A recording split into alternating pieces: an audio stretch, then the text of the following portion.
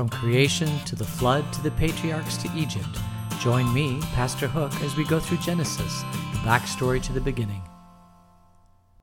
I would say that today's lesson is just not a fun lesson. I mean, I ended on Friday, Thursday, Friday of last week, I ended with this great story about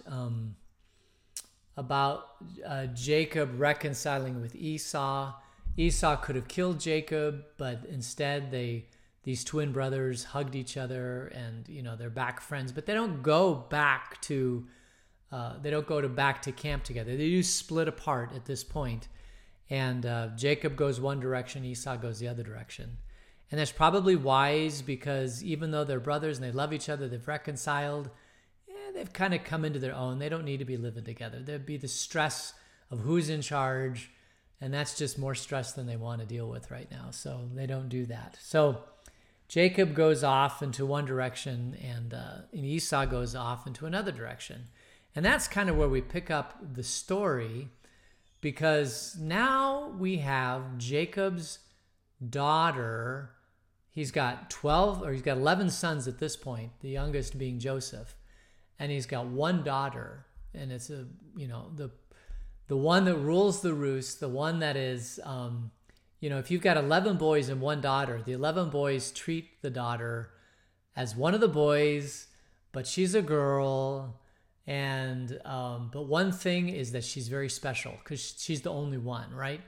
If you've ever had a family that has many, many kids and they're all one gender except for one, that one that's the off gender is special. That's all I can say, special. They get special treatment. And it's difficult, but it's also special at the same time. So Dinah is that way. Something happens to Dinah that's just horrible. So that's where we're going to pick up the story. We're now in Genesis chapter 34, so let's just see what happens. Now Dinah, the daughter Leah had born to Jacob, went out to visit the women of the land. So they're in this land, and Dinah goes out to visit the women of the land. What happens? When Shechem, son of Hamor, the Hivite, the ruler of that area, saw her, he took her and he raped her. And this is interesting. His heart was drawn to Dinah, daughter of Jacob. He loved the young woman and spoke tenderly to her. And Shechem said to his father Hamor, "Get me this girl as my wife." I don't even know what to say about this. I mean, first of all, if your heart is drawn to a woman, you don't violate her. Okay, that's not, and this is, I guess, like I said, most men don't mature in their brain until their late 20s, early 30s. Some people would say they never mature in their brain. But you don't just go, if you're drawn to a woman, you just don't go and rape her, all right? That is just not what you do. And, here in the United States, we have severe penalties for this. And we also, up until the 60s, said, this should never happen. Oh man, I don't even know if I want to get into this whole thing. Anyway, the basic bottom line is that this is wrong. It's wrong, and it's wrong thousands of years ago. It's wrong today, because when you have sex with somebody, it sets up a whole bunch of things. First of all, you could have children, right? Anytime there's sex, there's the potential for children. What do you do with those children? They need to be in a stable family. If there isn't the commitment to have a stable family, then these children are at risk. And the reason why they're at risk is because if you have a mom and a dad, there's like a 90% chance that these children will not be born in poverty. But if a woman is unmarried and has a child today, there is a huge chance that child will grow up in poverty, because how is the woman supposed to raise the child and work and bring income? I mean, it really does take a couple of people to run a household. You got to have one person running the household and raising the child, and you have the other one getting finances. It's just, there's a whole bunch of those things. Plus, in that time, there would be a dowry, right? Woman is not taken from the family unless the family is compensated through a dowry system. And so there's a dowry that's agreed upon, and then the marriage happens. I mean, there's just a lot of stuff. Even today, when people get married, there's obviously the biblical part of it, and then there's the consummation of the part of it. But also there's the legal aspect of it. When you sign the marriage document, that means that there's joint custody of all possessions, that there's joint custody of the children, that that there's a legal binding. If one spouse in the marriage does something, let's say today, racks up some credit card debt, the other spouse, whether or not they knew about it or not, is fiscally responsible for that credit card debt. I mean, there is a whole legal system behind marriage today. And there were things like that at the time of Jacob also. There would have been, in order to be married, you'd present a dowry, you'd basically agree upon a dowry, and then there would be a marriage, and then there'd be a marriage ceremony, and there'd be a consummation of the marriage. I mean, there's this whole process to take care of all the legal and political and socioeconomic and familial, all of this stuff.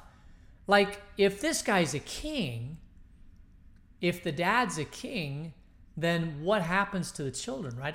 Do they now become royalty? And what does that mean to Jacob and his family? I mean, is it a competing kingdom? And all of this stuff has to be worked out beforehand. And, I'm sorry, Shechem, that you think that Dinah is beautiful and that you love this young woman in your heart, but there is a whole legal ramification to just going and knocking her up, all right? I mean, it's and you didn't think, basically. And of course you didn't think, because you're young and you're in love and you're thinking with your pants and you're not thinking with your brain. And so this has not changed in 4,000 years. It has not changed at all. There is still an incredible amount of ramifications to having sex today, because there's the potential to produce children. There's the potential to fall for somebody. If you're a guy, right? There's a potential to fall for somebody with your heart and then have it fall through the cracks. And then what do you do? For guys, at least for this guy, me, when a man falls for a woman or, gives his heart to a woman, it's a pretty severe thing. And you don't want to give your heart to a whole bunch of people, right? Because each time you do, it diminishes your heart, right? What you want to do is to be able to give your heart 100% to one woman. And that, I think, is the healthiest way for a guy to live. And I think if a guy ends up giving his heart to multiple women, that is a very dangerous thing for the heart for a guy. That's all I can say. And so he should have gone through the proper. If he really was in love with her, Dinah, then he should have gone through the proper procedure to protect his own heart, to protect the society that he was living in, to protect his family, to protect Dinah, to protect the children, to set up the legal structure, to create a dowry. I mean, all of these things should be taken care of before you do the act that you did, all right?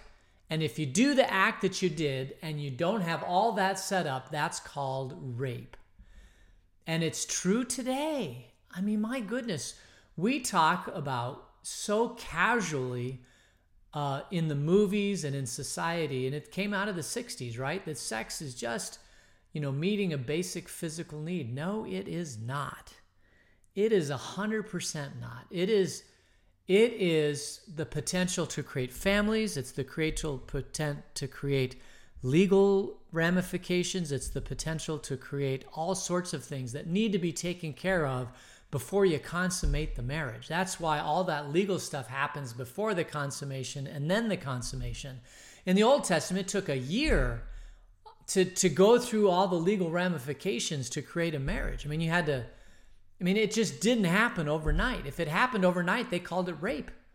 And the same thing is true today. You just don't casually do these things because there is so much behind the consummation of a marriage that you got to think about. And a lot of guys just, they don't think about it. They get in a lot of trouble too. And our society's just really gone down, I think, a very, very dangerous path by saying that sex has no no ramifications whatsoever. It does. It always does, and it always will. And people that deny that are sticking their heads in the ground and not thinking about it. And I know it's glorified in Hollywood, and it's glorified in music, and it's glorified in our culture and all that sort of thing. But it is, at some level, it is a very, very dangerous game. I like that they call it rape. Basically what rape is, because I have no idea what Dinah, we don't know what Dinah felt about this young man, Shechem, right? She may have loved him. I don't know. But it doesn't matter, because Shechem violated her, and he's going to bear the brunt of the cost of all of this. If he'd have just waited, if he'd gone to his dad and said, listen, I like this woman, can you make it and arrange it? Dad could have gone to Jacob and said, my son fancies your daughter. What is your price? Jacob would have gone to Dinah and said, what do you think about this guy? And they would have talked about it.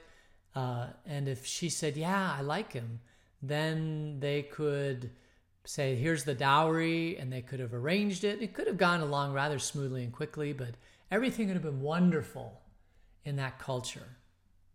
But instead, they violated, and they called it rape. And I like that term. That's what rape is. Rape is sex without setting up all the legal and familial and ramifications beforehand. So that takes to verse 4. Let's go on. So when Jacob heard that his daughter Dinah had been defiled, his sons were in the fields with his livestock. So he did nothing about it until they came home. And so Jacob hears about this. Jacob is at home. The sons are out working in the field. Dinah gets violated. And Jacob is like, man, this is bad, but I'll wait till the sons are in for the day, and then we'll talk about it. But what happens? Then Shechem's father, Hamor, this is the king, went out to talk with Jacob. Meanwhile, Jacob's sons had come in from the fields as soon as they heard what had happened.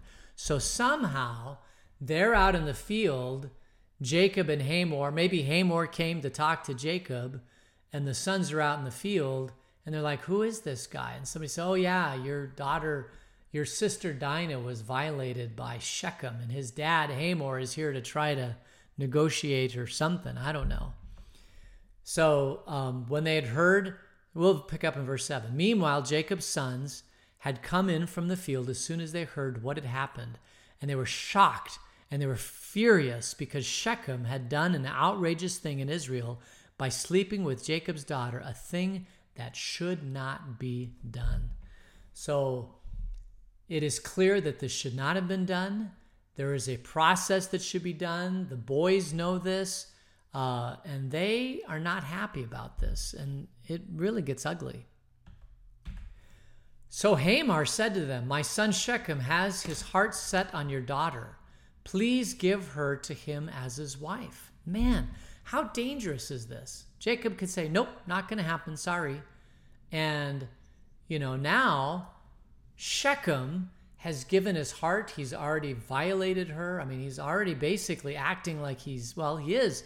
The biblical definition of marriage is the consummation. So technically, he's kind of married to her without all the legal and familial and all the ramifications. But more importantly, he's given his heart to her.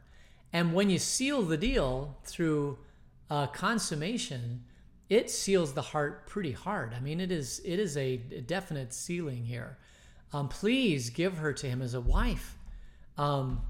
Intermarry with us. Give us your daughters and take our daughters for yourselves. You can settle among us. The land is open to you. Live in it, trade in it, and acquire property in it. So Hamor, the king, understands this is a thing that shouldn't be done. He comes to Jacob and he says, listen, we know that you Israelites like to stay within your own tribe and marry within your own tribe, but this has already happened. Marry outside of your tribe, live in the land, intermarry with us, and all will be well. Then Shechem said to Dinah's father and brothers, let me find favor in your eyes, and I will give you whatever you ask. Make the price for the bride and the gift I am to bring as great as you like, and I'll pay whatever you ask me. Only give me the young woman as my wife. Now he's desperate. Because he put the cart before the horse, he is in no position to negotiate. This is like, what do you call it? You go to the, this is the same thing as happens when you're buying a brand new car, right? You go in there and it's like, I got my heart set on this car. My heart is set on a brand new Corvette, and I have to have the brand new Corvette. So you walk into the dealership, it's like, he's reading you, trying to figure out, okay, and he can tell pretty much quickly, yeah, he's sold on the Corvette. I can make whatever price I want, and he's going to have to accept it because his heart's already set on the Corvette. Well, the same thing is true here. Shechem is like, whatever price, it is a dumb negotiating position. It's a dumb way to get rid of dad's money, the king, right? Only give me the young woman as my wife. Because their sister Dinah had been defiled, Jacob's sons replied deceitfully as they spoke to Shechem and his father Hamor. They said to them, we can't do such a thing. We can't give our sister to a man who is not circumcised. That would be a disgrace for us. If you'll remember, the act of circumcision, cutting off the foreskin, was the covenant between God and Israel, God and Abraham. And so they're like, well, maybe this will work, but you all have to be circumcised. And it's not just Shechem. It's like the whole town has to be circumcised. They're not going to be happy with Shechem. Let me just tell you this. I don't know what tools they had back then, but I'm sure that they were not the knives and forks and spoons that we have today. It could have been a rock that had been sharpened. I have no idea. I mean, I guess it's probably the Bronze Age. They probably had some tools, but it still is not going to be a pleasant thing. We'll go on. We will enter into agreement with you on one condition only, that you become like us by circumcising all your males. Then we will give you our daughters and take your daughters for ourselves. We'll settle among you and become one people with you. But if you will not agree to be circumcised, we will take our sister and go. Their proposal seemed good to Hamor and his son Shechem, the young man, who was the most honored of all his father's family. And he lost no time in doing what they said, because he was delighted with Jacob's daughter. So Hamor and his son Shechem went to the gate of their city to speak to the men of their city. These men are friendly toward us, they said. Let them live in our land and trade in it. The land has plenty of room for them. We can marry their daughters and they can marry ours. But the men will agree to live with us as one people only on the condition that our males be circumcised as they themselves are. So now they go back and they say, to protect this young man, Shechem, we have to circumcise them. The whole town, the whole village has to be circumcised. So what happens? Won't their livestock, their property, and all their animals become ours? So let us agree to their terms, and they will settle among us. All the men who went out of the city gate agreed with Hamor and his son Shechem, and every male in the city was circumcised. So this is a pretty high price to pay. All the men have to be circumcised. They do it because this is the prized son of the king. He did what he wasn't supposed to be doing. But it looks like it's all worked out. And honestly, I mean, I guess you could say that this is not if Dinah's agreeing to it, if she's okay with it, if Shechem's agreeing to it, if everybody's agreeing to it, and the only thing they have to do, always has to be a price paid for sin, right? Well, the price that Jacob and his sons is exuding upon Shechem and the king is that the price you have to pay is you all have to become circumcised. Then you become part of our tribe, right?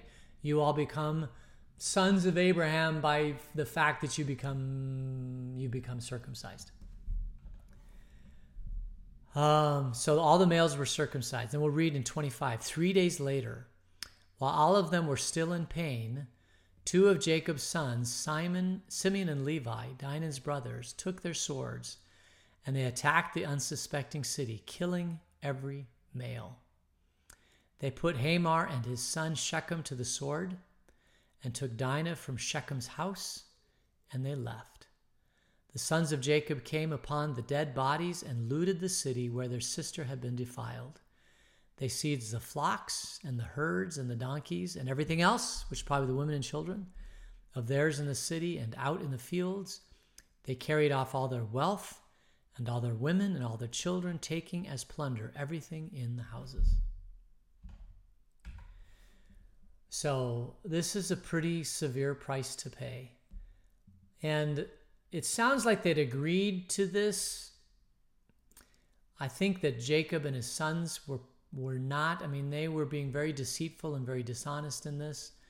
But they were probably thinking that they're going to live without Dinah for the rest of their life, and they didn't want that. I mean, they weren't given the choice. If Shechem had come, they could have grieved, they could have talked about it, they could have set a bounty, and then Dinah would have gone off to live with them. And as long as she's happy and they're happy, they would have lost their sister, but everything would have been good. But the way it happened was not the way it should happen. It was out of order. And there's a reason why there's an order to these things. It's to set up the safe space for everybody, so that when the children are born, when the act of marriage, the consummation of the marriage happens, that all the legal and familial and all that stuff is taken care of, so that when they finally do come together in the act of marriage, we know that there's a safe and secure place for Shechem's heart. We know that there's a safe and secure place for the legal ramifications of the family that's going to be created. And we know that there's a safe and secure place for the family itself as these children start to be born, that there's a safe place for them. And all that stuff has been taking place. But no, Shechem had to just, as Jennifer and I say, all the problems of the world would be reduced if men would just keep it in their pants. But Shechem couldn't do it. So we'll continue reading. This is the end of this chapter. And then Jacob said to Simeon and Levi, "You have brought trouble on me by making me obnoxious to the Canaanites and the Perizzites, the people living in this land. We are few in number, and if they join forces against me and attack me, I and my household will be destroyed." But they replied, "Should he have treated our sister like a prostitute?" Yeah, I mean, so, we could go on and on. Maybe we'll talk about this tomorrow. But Jacob is taking the pragmatic view of all of this. He can get a little bit of a dowry. The men are circumcised. They're not really true fathers of Abraham, sons of Abraham, but it's a way to kind of make peace. But the boys, they're like, no, she was defiled, and we're going to fight for her because she was defiled. And they were right in doing so. I mean, right? This is probably what the penalty should have been all along. But it does cause problems in the land because now, one, people hear about it. These are brutal brothers, a brutal tribe, so you don't want to necessarily mess with them. And two, maybe even more importantly, they go back on their word because there was an agreement, and then they went back on the agreement. And back then, the only thing you had was the honor of respecting an agreement. And so Jacob is going to be in trouble. And it's all started with Shechem, But, lies and deceit and doing things out of order always cause problems in the world. So anyway, I guess we'll leave it there. Maybe we'll talk about it tomorrow some more. But I think, this threat of rain, just this overcast gloominess, it's kind of nice in a way, but it also is, I need my vitamin D. I think it goes through the clouds, but I don't know. Anyway, so let's close in prayer. Gracious God, give us the wisdom and the courage in your Spirit to do the right things at the right time and not violate the order that you've set up. And thank you for this beautiful day. I pray that it continues to be beautiful. I'd like some rain. And thank you for this time together. Until we meet again, keep us in your grace. In Jesus' name, amen.